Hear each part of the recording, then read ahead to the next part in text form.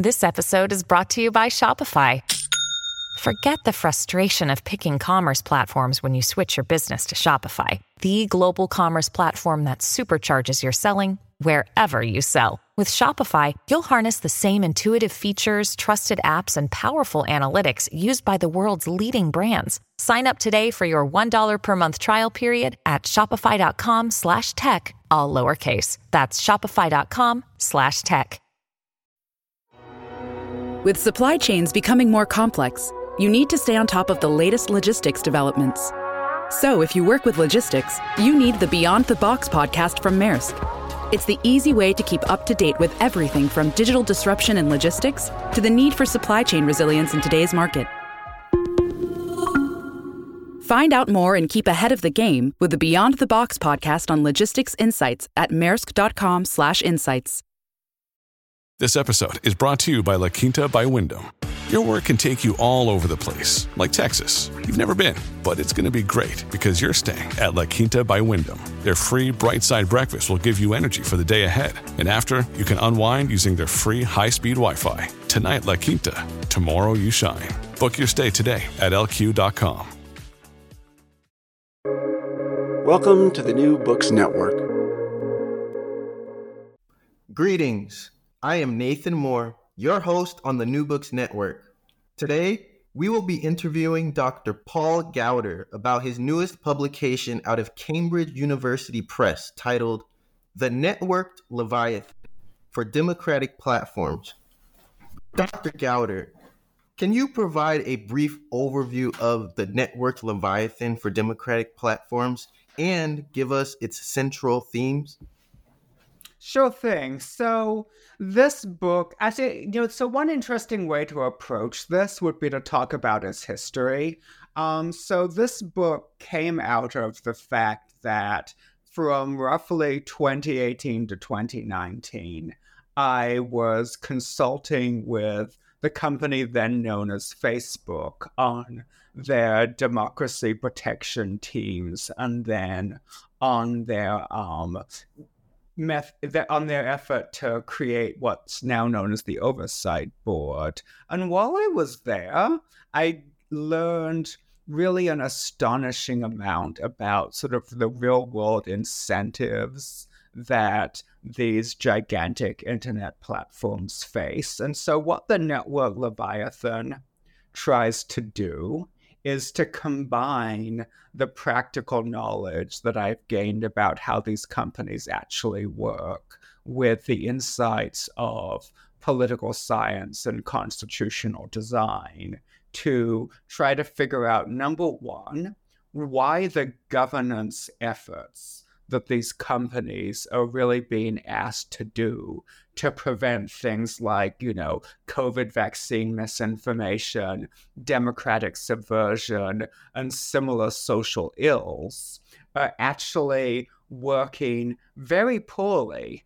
What's going wrong, given that for many of these situations, their incentives are aligned with the interests of the rest of us. And with some insights on what's going wrong, try to propose concrete institutional solutions to improve matters. And ultimately, the book comes down on recommending, as I say in the subtitle, democratic platforms. That is, it comes down on recommending a global, grassroots, dispersed system of participatory governance layered on top of existing corporate and government structures that has the capacity to improve the ways that these companies actually control human behavior through their platforms. What motivated you, Dr. Gowder, to explore the concept of the Network Leviathan in the context of democratic platforms? So, obviously, I think that, we all know that there's a lot of terrible stuff happening over the internet. For those of us in the wealthier democracies, this has mostly cashed out in terms of damage to elections. Of course, a lot of people attribute Donald Trump's 2016 victory, in part to misinformation distributed over platforms like Facebook. Many people also attribute the Brexit referendum in the UK, at least in part, to similar misinformation.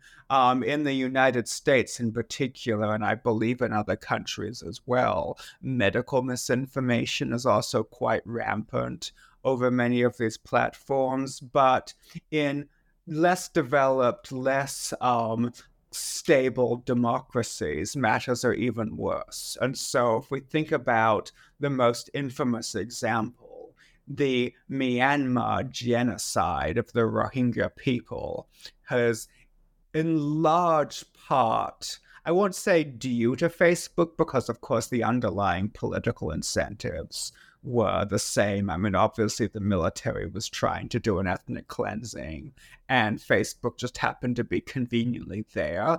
But certainly Facebook's failures, it's pretty much universally accepted, drastically exacerbated this genocide. And so there's this clear, overwhelming need to figure out, okay, given again, companies are working really hard on this. All of these companies, with the possible exception of Twitter nowadays that Elon Musk is in charge, are just spending mind-blowing amounts of money on things like content moderation to try to bring it about that things like the Myanmar genocide don't happen again. But as far as anybody can tell, it's not terribly effective. And so it's really quite urgent to figure out why. How would we say the network Leviathan reshapes traditional notions of democratic governance in the digital age? Yeah, that's a wonderful question. So here's the thing. We have two sort of vectors right now for what we're thinking about when we think about governing human behavior on the internet. Right? So two vectors of influence. Vector of influence number one, traditional political states. The United States, Thailand, the Philippines, South Korea, Britain, France. The problem with relying on traditional states to regulate conduct on the internet is twofold. Number one, as we've known for many, many years, so much of this conduct is dispersed that in a lot of ways it defies traditional regulatory efforts. Classic example, it turns out, and there's a bunch of press reports on this, there are essentially some towns in Macedonia that, at least for a period, a large part of their economy was based on internet scams, primarily targeting countries like the US. It turns out that if you're a competent English speaker and you work in a country with a relatively low cost of living, you can make a pretty good living ripping off clueless Americans in a variety of ways. But of course, it's quite difficult to extend US jurisdiction to those countries. The other real problem with governments in the traditional sense being the sources of governance for behavior over internet platforms is, as we know, many of them, including many of the most powerful ones, have at best mixed motivations, at worst outright malicious motivations. So consider the right in the United States. At the moment, one of the main ideas of the right in terms of what they do when they get political power anywhere is they try to regulate platforms in ways that advantage their own side. In the States, they've been passing these anti-political censorship laws, like in Florida and Texas, that essentially amount to efforts to keep the companies from kicking people like Alex Jones and other misinformation purveyors off of their platforms. In other countries, again, countries like India under the Modi regime, there are even more troubling efforts to subvert content moderation functions in companies in the interests of authoritarian or quasi-authoritarian parties. So governments aren't a reasonably well-situated regulator right now. Well, what about the companies themselves? Well, again, the companies themselves, I think there's a few problems, right? Number one problem is that the companies themselves also have mixed motives. They have mixed motives because, of course, they both have profit interests in some of the features, particularly in what's known as engaging content, in content that, tends to spread widely and get a lot of attention, much of which is also socially harmful. And number two is they're distinctively vulnerable to pressure, again, from authoritarian states. And so these features really lead to the core recommendation, which, as I said, is about grassroots global democracy. And that's how, the idea of the book is really meant to re-envision the idea of democracy for the internet age. Is instead of saying, okay, democracy has to go through states, we can say that actually it's possible for us to create disaggregated institutions that both sit within, in part, and in part transcend national boundaries, and allow ordinary groups of people to directly exercise authority over the communication and transaction platforms that have been so significant in their lives in the last few decades. I'll say a little bit more about how that would work. So imagine that you're a citizen of Thailand. And I mentioned Thailand because it provides a really interesting case for thinking about how democracy, in a grassroots kind of sense, can help with some of these regulatory decisions that right now we're relying on a kind of weird interplay between governments and companies to decide upon. So Thailand has this very famous law that essentially prohibits certain kinds of criticism or disrespect to the king. And there are two things that you might think about this law, and I would say both of these are really valid, right? The first thing you might think about the law is, okay, cultural diversity. Like the king of Thailand is a significant figure in Thai culture. And if the people of Thailand want to enforce a law, including a law on internet communication from people in Thailand, saying you can't talk smack about the king, that's something they have a right to do and companies should enforce it. A second thing that you might say is, hey, wait a minute. We're a little bit suspicious that this kind of law might actually be used, and in fact has been used, for political repression, that criticizing the king could easily be criticizing the people who are currently in power, and it also runs significantly contrary to the values that many of the companies that are creating these products are trying to put forward in the world. And so maybe they shouldn't help the Thai government enforce this law by removing content that criticizes the king from their platforms. How do we decide between those two views? And so what I say is, suppose that we convened something like a standing jury composed mostly of Thai people, but not entirely, because, cultural diversity is also something that features on these platforms where people from many different cultures interact with one another, and rules enforced in one context interact with rules on another.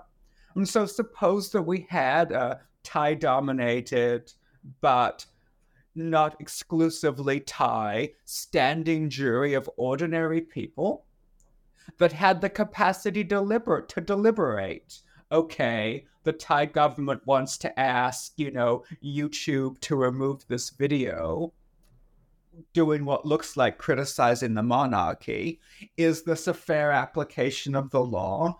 Do we want the companies to apply the law to us in this way? And I contend that that sort of ordinary interaction between citizens in a deliberative context, making these decisions instead of governments and instead of companies, has the capacity to generate better decisions, to generate decisions that reflect better knowledge about the actual local conditions that people are experiencing across the world, as well as to generate decisions that are not corrupted by the mixed incentives that both governments and companies are facing.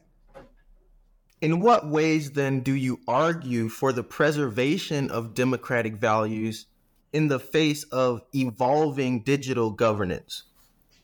Yeah, great question. So I think that when we talk about democratic values, right, there's a lot of different things we could mean. So one idea is self-determination, right? Like if we think about the sort of fundamental proposition of democracy as a normative matter, it's, hey, people ought to have the capacity to rule themselves rather than be ruled by others. But in the digital era, that notion is confounded by the fact that even more than in the pre-digital era, and it was already pretty problematic in the pre-digital era, like the boundaries between what counts as self-governance for whom, how do we bound populations and polities gets just deeply complicated, right? So again, think about like election subversion. So, in 2016, right, we can pretty easily come to the judgment that the Russians probably ought not to have been interfering in elections across the world in ways that we know they were because, we have intelligence-linked companies in Russia that have been exposed many times since then. Okay, that's an easy problem. But what about harder problems? Like, what about cross-national political dialogue? To what extent does somebody who's not part of an intelligence agency in one country have a right to participate discursively in the politics of others? And right now, the people who are making that decision are sitting in places like Menlo Park and San Francisco and Cupertino and Mountain View, right? They're not sitting in the countries that are actually affected by this kind of cross-national political interchange, with the exception of the United States and a small handful of other very, very rich, very, relatively stable, I don't know if the US is stable anymore, countries. And so there's a kind of second order self-determination in play, in that the decisions about even what the political boundaries are for who gets to be included in a different kind of political action are themselves not being made in a democratic way.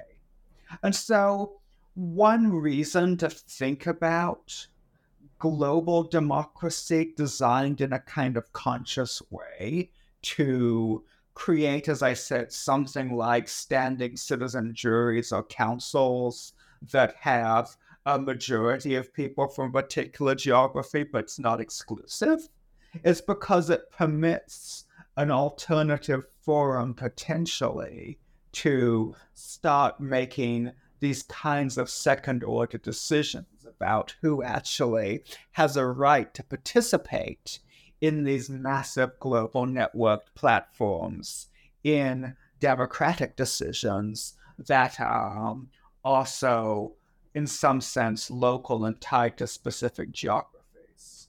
But I think there's a second democratic value that's even closer to the core of the book, which is that another reason to understand democracy as a good form of government is because we think that it actually is welfare enhancing.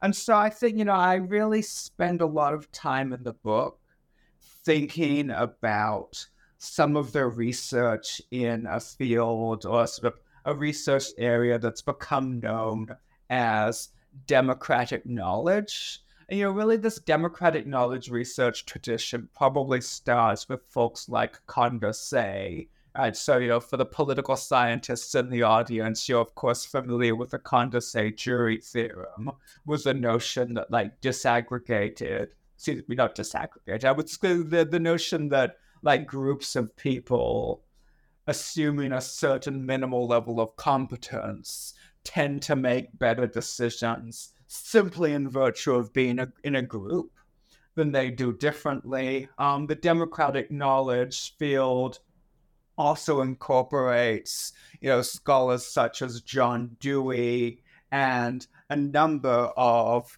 more modern scholars. Some of the most famous examples include, Josiah Ober at Stanford, so on and so forth. And so I think that this democratic knowledge field really helps us understand a lot of the problems that exist on the internet today. Because again, when we think about centralized governance, one of the quintessential problems of centralized governors is that they're really incapable of aggregating knowledge from the peripheries. And so if you're sitting in Mountain View making decisions about what kind of content's allowed on YouTube, it's shockingly difficult to understand local conditions somewhere like the Philippines. You just have no context. You have very few personnel in the Philippines. You don't have access to up-to-date information about what's going on. You don't have a really good way to understand people's values. And so a second distinctive democratic value that the book really focuses on is the capacity for thoughtfully designed participatory institutions to transmit knowledge between periphery and center in ways that allow better governance decisions to be made for the whole. Your brain needs support, and new Ollie Brainy Chews are a delightful way to take care of your cognitive health. Made with scientifically backed ingredients like Thai ginger, L-theanine, and caffeine, Brainy Chews support healthy brain function and help you find your focus, stay chill, or get energized. Be kind to your mind and get these nootropic chews at ollie.com. That's OLLY.com. These statements have not been evaluated by the Food and Drug Administration. This product is not intended to diagnose, treat, cure, or prevent any disease. At Evernorth Health Services, we believe costs shouldn't get in the way of life-changing care, and we're doing everything in our power to make it possible. Behavioral health solutions that also keep your projections at their best? It's possible. Pharmacy benefits that benefit your bottom line? It's possible. Complex specialty care that cares about your ROI? It's possible. Because we're already doing it. All while saving businesses billions. That's Wonder made possible. Learn more at evernorth.com/wonder. What legal and regulatory frameworks does the book propose to address those challenges that you speak about in the network Leviathan? Yeah, so it turns out that, in a lot of ways you could read the book as kind of utopian, right? So, I argue again for this massive system of dispersed institutions, like these sort of standing juries that I talk about in the model design are really things that would be created for essentially every country in the world. And so you might ask, how on earth do we get there? And it turns out there is actually a lot of leverage that governments have to try to build at least toward something like dispersed governance institutions for the internet age in ways that, even if they didn't get all the way there right away, or even if the ultimate system turned out to be different from the ones that I was proposing. Because, of course, any radical governance change, you can't just cook it up in a philosopher's armchair. It's subject to real world negotiation. But there's actually a lot that existing governments can do to move the needle forward right now. So let me suggest a few things. So, number one, on the subject of dispersed knowledge, as well as of shifting governance power to people who are better aligned with the public good than either companies or governments, we have to talk about the tech platform workplace. And particularly, we have to talk about the legions of offshored contract workers right now who are doing things like content moderation for all of the major companies. So let me tell you a story. A few years ago, at this point, a couple years ago, there was a big news story. Facebook is finally standing up an office in the Philippines. This really matters because Rodrigo Duterte, the president of the Philippines, had been using the platform to just terribly abuse his political opponents. And so, there was this big splashy announcement. Facebook's finally going to have an office there so that people in the Philippines would have direct information that they were transmitting to Menlo Park, and there was just going to be this capacity to adapt to local situations and really tackle the problem of political misconduct being carried out in the country over the platform. But here's the ridiculous thing about that announcement. Facebook had workers in the Philippines for a really long time before that big splashy announcement. Facebook had workers there, it's just that they didn't count them as workers because they were part of these legions of offshored content moderators.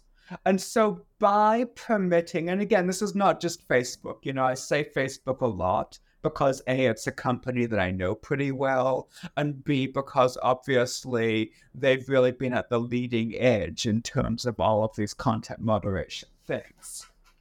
But this applies to all of the companies.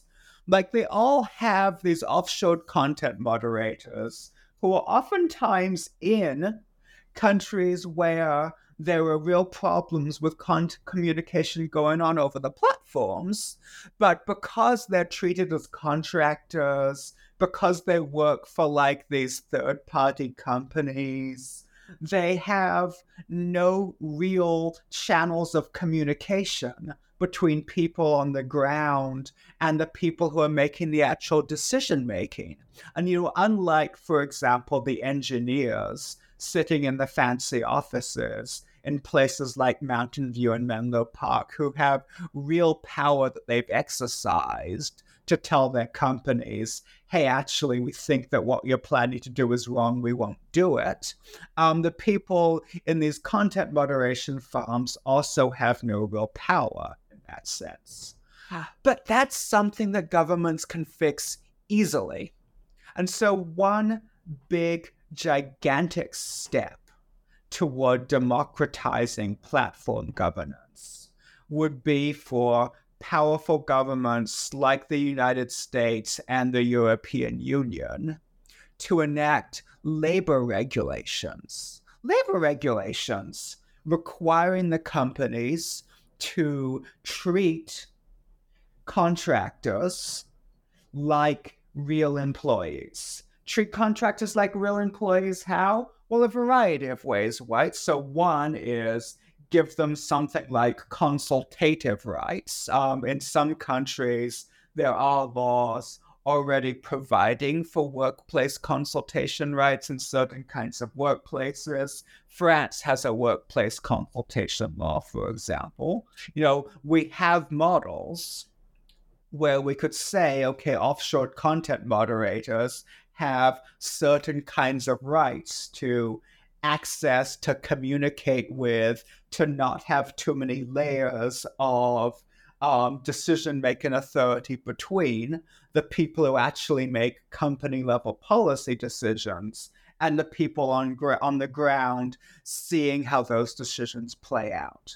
I think that would be probably the most impactful short-term legal change in terms of improving how we actually govern content online. But there are a variety of others. Another big one that gets talked about a lot, again, particularly in the United States and Europe, is competition policy.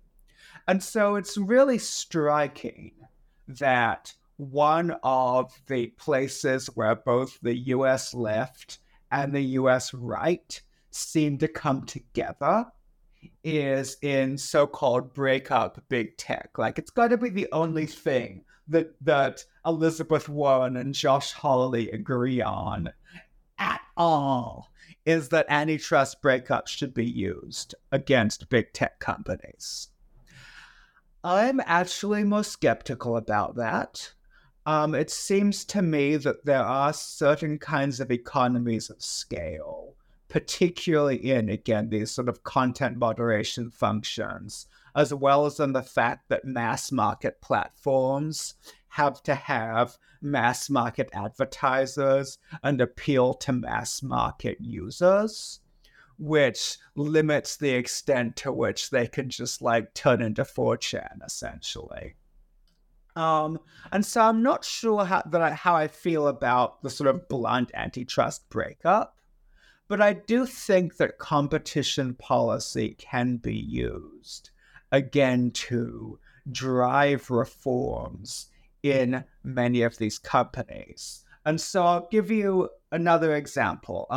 One big problem that a lot of companies have is that their internal management organization corrupts their incentives for doing well by the general public. A couple of examples. One from Facebook, notoriously, the so-called policy organization at Facebook, which is a sort of management track that, well, I'll explain to you what it is. It deals with both lobbying governments and making rules for content on the platform. In other words, the same, organization within the company has both an incentive to please governments or to please particular legislators that might be loud, and an incentive to, or theoretically a mission, to try to serve the public good by doing things like banning Nazis.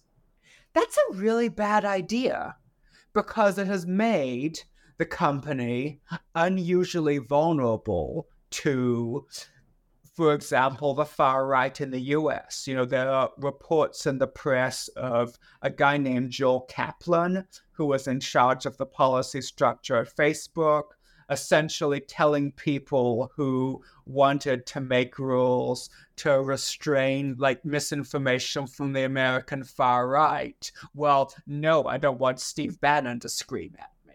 Right? Those are terrible incentives. Another example is a lot of companies, Google is notorious for this, tie the capacity to communicate about terrible things that have happened to you on your on the platform or by the platform sometimes, in the case of account suspensions, to customer service functions and revenue. And so if you're a subscriber, if you're worth more revenue to many of these companies in a variety of ways, you have a much greater capacity to reach somebody and say, hey, something's gone terribly wrong with my experience on them. So both of these organizational deformations are ways that are sort of places where ordinary law and regulation can intervene. Again, in order to make it possible for these companies to make better decisions by changing the kinds of knowledge and influence that flow into them. I'll give you one further third example that's about international law. A lot of people have argued for international human rights law to apply to these companies. Typically, what they tend to be arguing for is something about free expression. I actually think that that's a little misguided just because, what free expression values are varies widely geographically. Different cultures have very different traditions of free expression, and I'm not sure there's a universal human rights version that we could really apply. But there's a principle in human rights law known as the responsibility to protect that essentially confers upon, entities that it covers the obligation to try to intervene in certain kinds of serious human rights harms. And I think that the responsibility to protect as a legal framework is a really interesting idea to apply to these companies in light of the human rights harms to things like the right of self-determination, in light of the actual genocide and a variety of other kinds of ethnic conflict that have been facilitated over these platforms. It seems to me that, we could actually, by treaty, subject these companies to the responsibility to protect as part of the international human rights regime, and in doing so create legal levers to hold decision makers accountable for failures to protect people. So that went on a little long, but there's a lot to talk about. Can you delve into space law at all? What about outer space? Do these democratic processes still hold value for you? Yeah, we're not there yet, but I think, if we trust like Elon, whatever, or even, generally, I think one of the advantages of thinking about democracy outside the state, about creating democratic institutions that allow people from different countries to participate together in a combined decision-making process that allows them to make their own decisions about institutions that span national boundaries, is that scales up, right? And so that is something that we could use to help regulate outer space, or, regulate the bottom of the sea, or regulate Antarctica, right? It turns out that once you sort of expand your mind to the capacity of consciously creating institutions that allow people to exercise political autonomy and their own collective wisdom outside of states, that it, gives you the capacity for a lot of other potential changes in the world. How does the network Leviathan emphasize the role of citizen participation in digital democratic processes? Yeah, citizen participation is really the whole thing, right? And so let's back up a little bit, because there's a theoretical basis for this. And I already talked about part of this, right? So part one of the idea is democratic knowledge, right? Is the idea that, one of the major advantages of participatory governance, but especially, as I said, thoughtfully, consciously designed participatory governance, not just throw open a poll somewhere and say whatever gets the most votes wins, but participatory governance that brings people together in deliberative formats where they actually, sit down and talk to one another and are brought into interaction with people from other social groups in ways that balance, on the one hand, local self-determination, and on the other hand, input from diverse others, right? That kind of consciously designed participatory structure, which is quite frankly modeled on democratic Athens, has the capacity to radically improve decisions by allowing the sort of involvement and mixture of knowledge from a lot of different places. But there's a second theoretical framework, which is drawn from, a lot of my own prior research and the research of others on the idea known as the rule of law, right? So the idea known as the rule of law, right, is sort of this normative value that essentially is about the constraint of power, particularly state power. And it turns out that basically the only way that you get the rule of law is by dispersing that power. In other words, the only way to take a top-level leader that maybe has mixed motivations, call that leader Elon Musk or Mark Zuckerberg, and tell that person, okay, you've got one motivation, which is making money, and you've got a second motivation, which is trying to not blow up the world. And sometimes those motivations align, presumably if you own the platform known for facilitating genocide, you're not going to make a lot of money. But sometimes those motivations don't align. Like the only known way to force top-level leaders who are powerful to exercise that power consistent with the public interest and in a restrained way is to give everybody else some capacity to exercise control and sanction them. And so the second really big idea about citizen participation, or I'll say ordinary person participation, because one of the things that we have to do when we go global is we have to separate out the idea of democracy from the idea of citizenship. But one of the other key idea is that we can actually better align company decisions with the public interest if we essentially give ordinary people the genuine power to exercise levers to say, hey, actually this decision that you're making because you're scared of Steve Bannon, that's not a decision that we're okay with. We're going to reverse that decision, or we're going to change that decision, or we're going to disapprove of that decision and exercise some kind of authority to sanction you for making it. And so grassroots participation is really the whole thing, both to get those knowledge type of benefits and to get those rule of law type benefits into the governance process. Ryan Reynolds here from Mint Mobile. With the price of just about everything going up during inflation, we thought we'd bring our prices down. So to help us, we brought in a reverse auctioneer, which is apparently a thing. Mint Mobile Unlimited Premium Wireless. How to get 30, 30, bit to get 30, bit to get 20, 20, 20, bit to get 20, 20, bit to get 15, 15, 15, 15, just $15 a month? Sold! Give it a try at mintmobile.com/switch. $45 up front for 3 months plus taxes and fees. Promo rate for new customers for limited time. Unlimited more than 40 gigabytes per month. Slows full terms at mintmobile.com. Let's think about global cooperation and collaboration. Something that you mentioned before about borders. What about the development of democratic platforms transcending these national borders?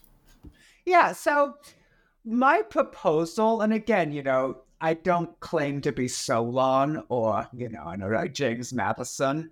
And so, I recognize that any proposal made by an academic is never going to be sort of suited for immediate implementation out in the world. Obviously, any actual institutions require a lot of negotiation between different interest groups, including states, companies, NGOs, and so forth. But at least as a first pass, what my proposal argues for is a collection of individual councils where, they're selected essentially randomly. Each of them is dominated by members of an individual country. So, I talked about the Thai example to address some of these questions involving the law about defaming the monarch. And even though they're dominated by an individual country, they both include members from other countries, and there's a second and ultimately a third layer in the structure, where there's the second layer is a kind of regional layer composed of representatives from the bottom level, and then the global layer is composed of representatives from the regional layer.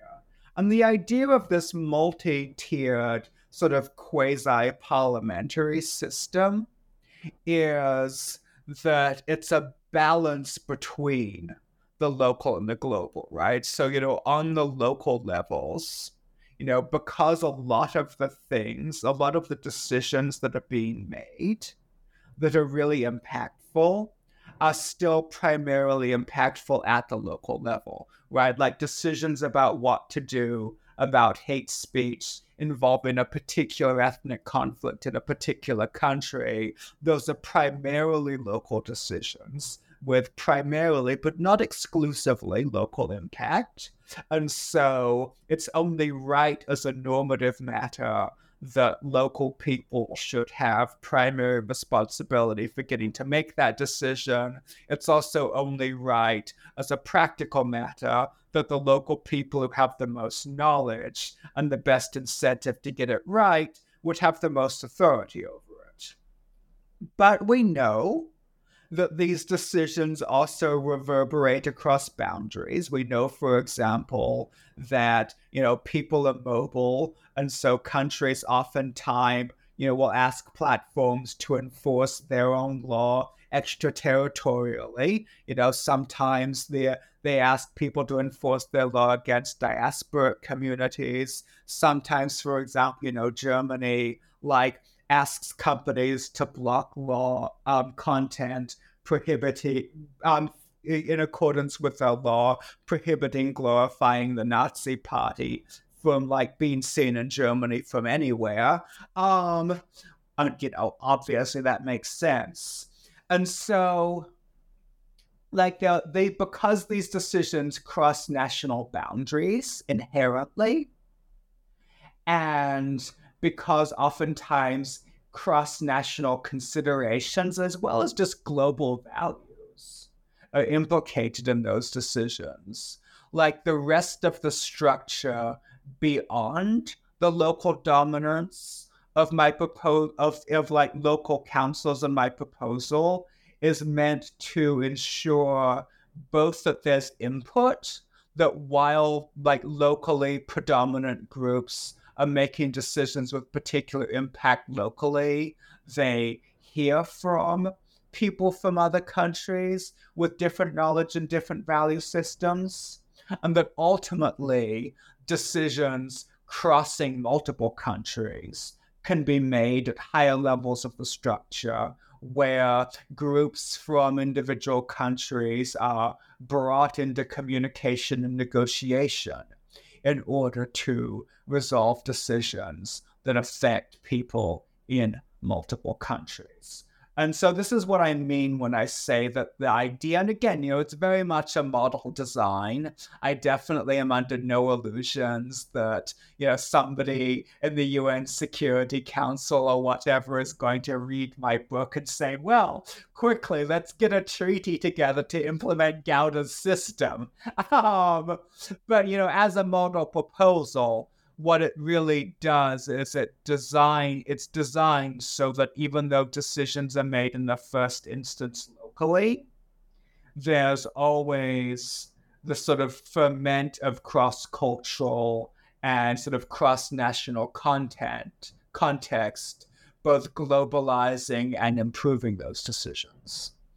If a U.S. Transhumanist Party member approached you and wanted to learn more about the networked Leviathan, what key takeaways would you want them, a U.S. Transhumanist political party member, to walk away with?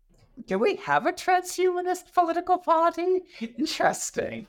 Oh wow, no, that's a fascinating question, right? I mean, I take it that one way to interpret that question is to sort of draw our frame toward, there's a lot of folks, the kind of long-termist movement out there thinking about not just what are the sort of solutions to immediate harms, but also what are the solutions for essentially building a world that, as humanity scientifically advances, will continue to be, well governed and in the interests of the whole world. And I think that to that person, what I would say is institutions matter more than individual policies, right? If this is true regardless of what your future-oriented ambitions are, right? Whether you're, a transhumanist who thinks that, we will end up either becoming or creating other kinds of species that have, their own interests, or other kinds of sentience, perhaps digital sentience, whether you're somebody who's thinking about expanding humanity to space or regulating space, as you asked earlier, whether you're thinking even in a more mundane way about questions like regulating generative AI, it's more important, I think, to get the institutions that make the decisions right than it is to get the decisions right in the first place. And how do we get the institutions to make the decisions right? Well, the analytic frameworks that I start with in the book are pretty good ones, right? Like any institution that you want to make decisions about how, humanity or sentience in general governs itself in the future, any institutions that you create for that, you're going to want them to be able to incorporate knowledge from everywhere, right? You're not going to want them to just have an elite group of people or an elite group of entities and sort of make the decision on the basis of their knowledge. You want structures that can have the random person sitting out on the moon also involved in making the decision, because they might know something that the center doesn't. And again, you're also going to want to avoid the pathologies of power. You're going to want, the humans are not angels, and presumably whatever other kind of sentience we create, not necessarily going to be angels. Centralized power is always subject to corruption. It's always subject to pressure from other sources of power. And so you're going to want institutions that are robust to distorted incentives, where they attempted to produce their individual good or the good of someone leaning on them, rather than the general good. And so the insights that I start with that lead me to this kind of disaggregated democracy from centuries, millennia of political theory about how we organize governing institutions to avoid these twin problems of ignorance and corrupted motivations are with us no matter what our ultimate composition of who the people are who we're trying to govern turns out to be. Can you share a bit about your background and what led you to your current expertise?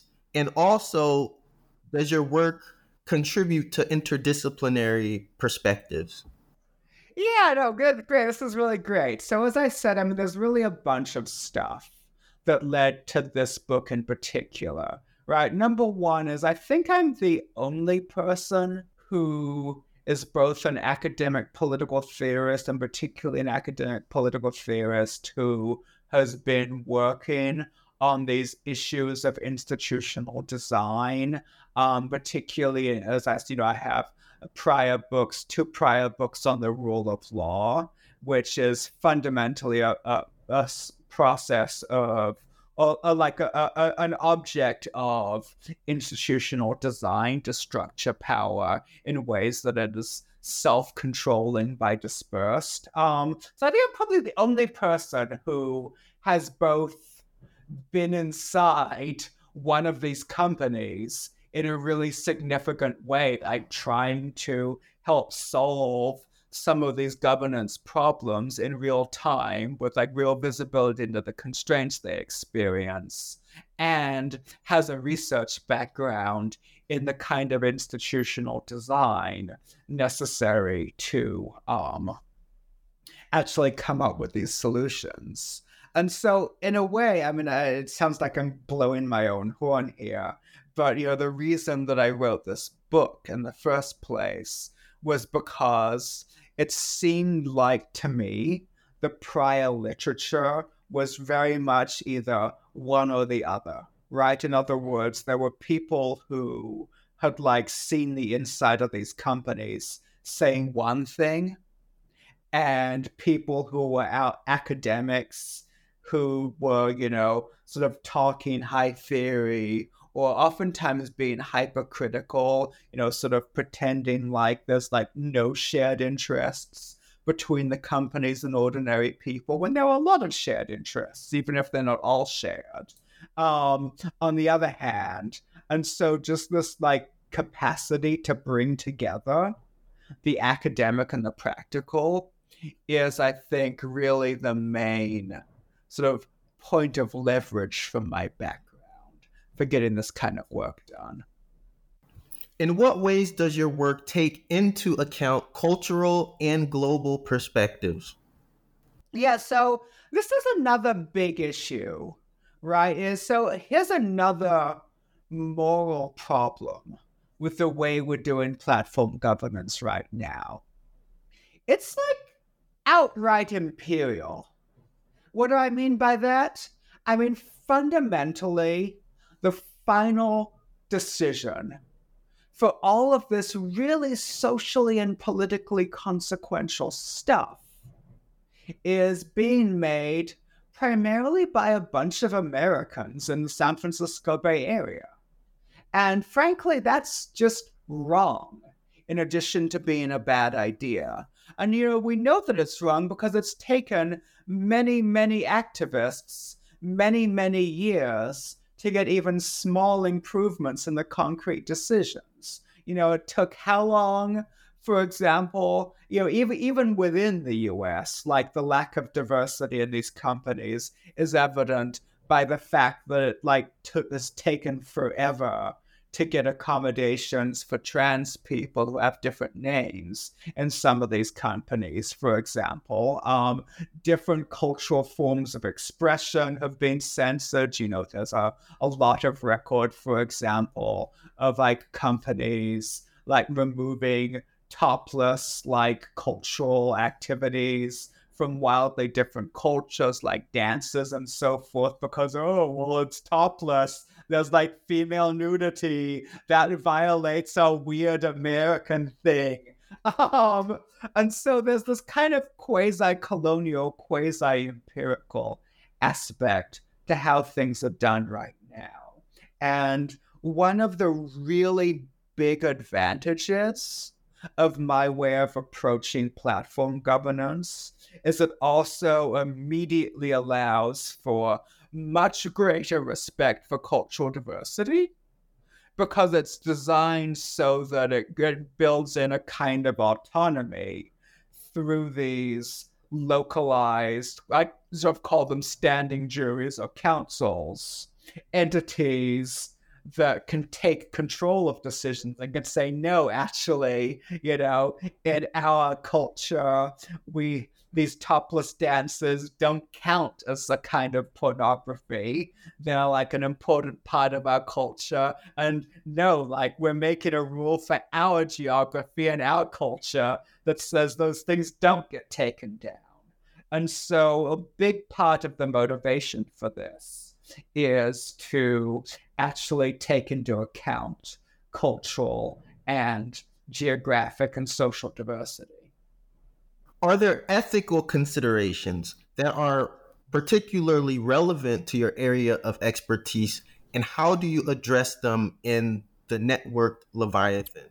So this is another big one for me. As I mentioned, my main point of leverage in terms of producing knowledge that I think is useful to the world is that I am an academic, with an active research program in related areas who is also been inside one of the companies and actively gotten my hands dirty trying to help them implement and improve their policies. But this, of course, entails an immediate kind of conflict of interest in two ways, right? One way is actually, I might be doing an injustice, certainly at least to the one company that I spent some time with, namely Meta. What keeps me from inappropriately using confidential information that I learned there that I, specifically signed an agreement not to disclose. On the other hand, of course, there's the risk of corruption, right? When I consulted with Meta, I did so for pay. Does the fact that I took money for one of the companies something that, is going to color the academic research that I do, making recommendations in part about how to regulate these companies? And so there's a real ethical concerns with doing any kind of this, practically informed research that touches upon private entities as an academic. And let me talk about a few ways that I tried to mitigate those concerns, and which I also think serve as recommendations for anybody else in the field. The first, of course, is complete and total transparency. If you look at the book at the very end of the introduction, I have an extended discussion that, discloses all of my history, discloses what I've done to mitigate it. The reason I put it at the end of the introduction is because I wanted it close to the front. I wanted it in the main body of the text. Right? Like so many people bury this sort of thing in footnotes or in appendices. They sort of like hide away from possible conflicts of interest. But really, the worst thing to do is to hide away from a possible conflict of interest. You have to sort of lead with your chin about it in order to be fully honest with everybody who you're trying to make recommendations to. The second thing is to really try to build some walls, again on both directions, right? So in the protecting confidential information interest, you really have to build some walls by, like what I did, anytime I ever said anything specifically about Meta, I was sort of hyper, like even more than lawyers normally are, careful about sourcing like every specific thing I said about the company to pre-existing published material.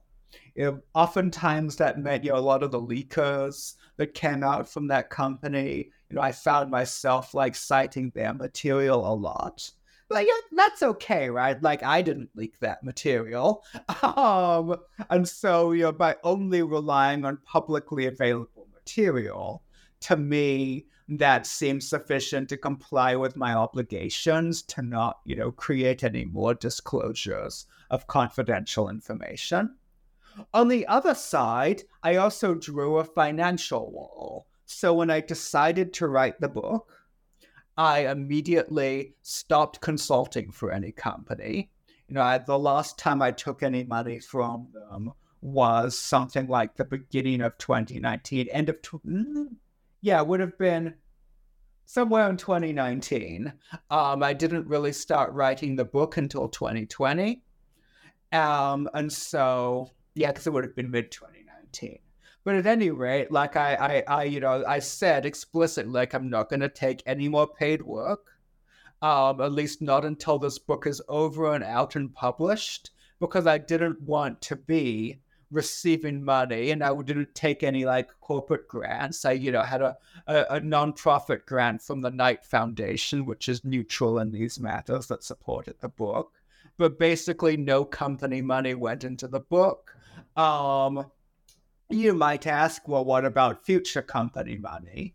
To which I say, well, yes, that's a real risk. Like anybody writing something about corporate regulation can be influenced by the prospect of future revenue from those corporations. But that's something that's a risk no matter what your history is. And so it's not unique to me. But by taking those two big measures, one, full and complete disclosure, and number two, creating these walls on both sides to prevent me either from having the sort of immediate writing be corrupted by financial influence or being at risk of disclosing non-public information that I don't have a right to disclose. I think I did the best that I could to mitigate the ethical challenges that were inherent in this kind of work. And so I'd offer that as at least a series of starting point recommendations for future scholars who do this kind of work that crosses between academic and industry boundaries. You listened to an original podcast recording of the New Books Network and your host, Nathan Moore. Our audience can thank Dr. Paul Gowder for discussing his new book, The Networked Leviathan for Democratic Platforms, out of Cambridge University Press. Subscribe to get more episodes from the New Books Network.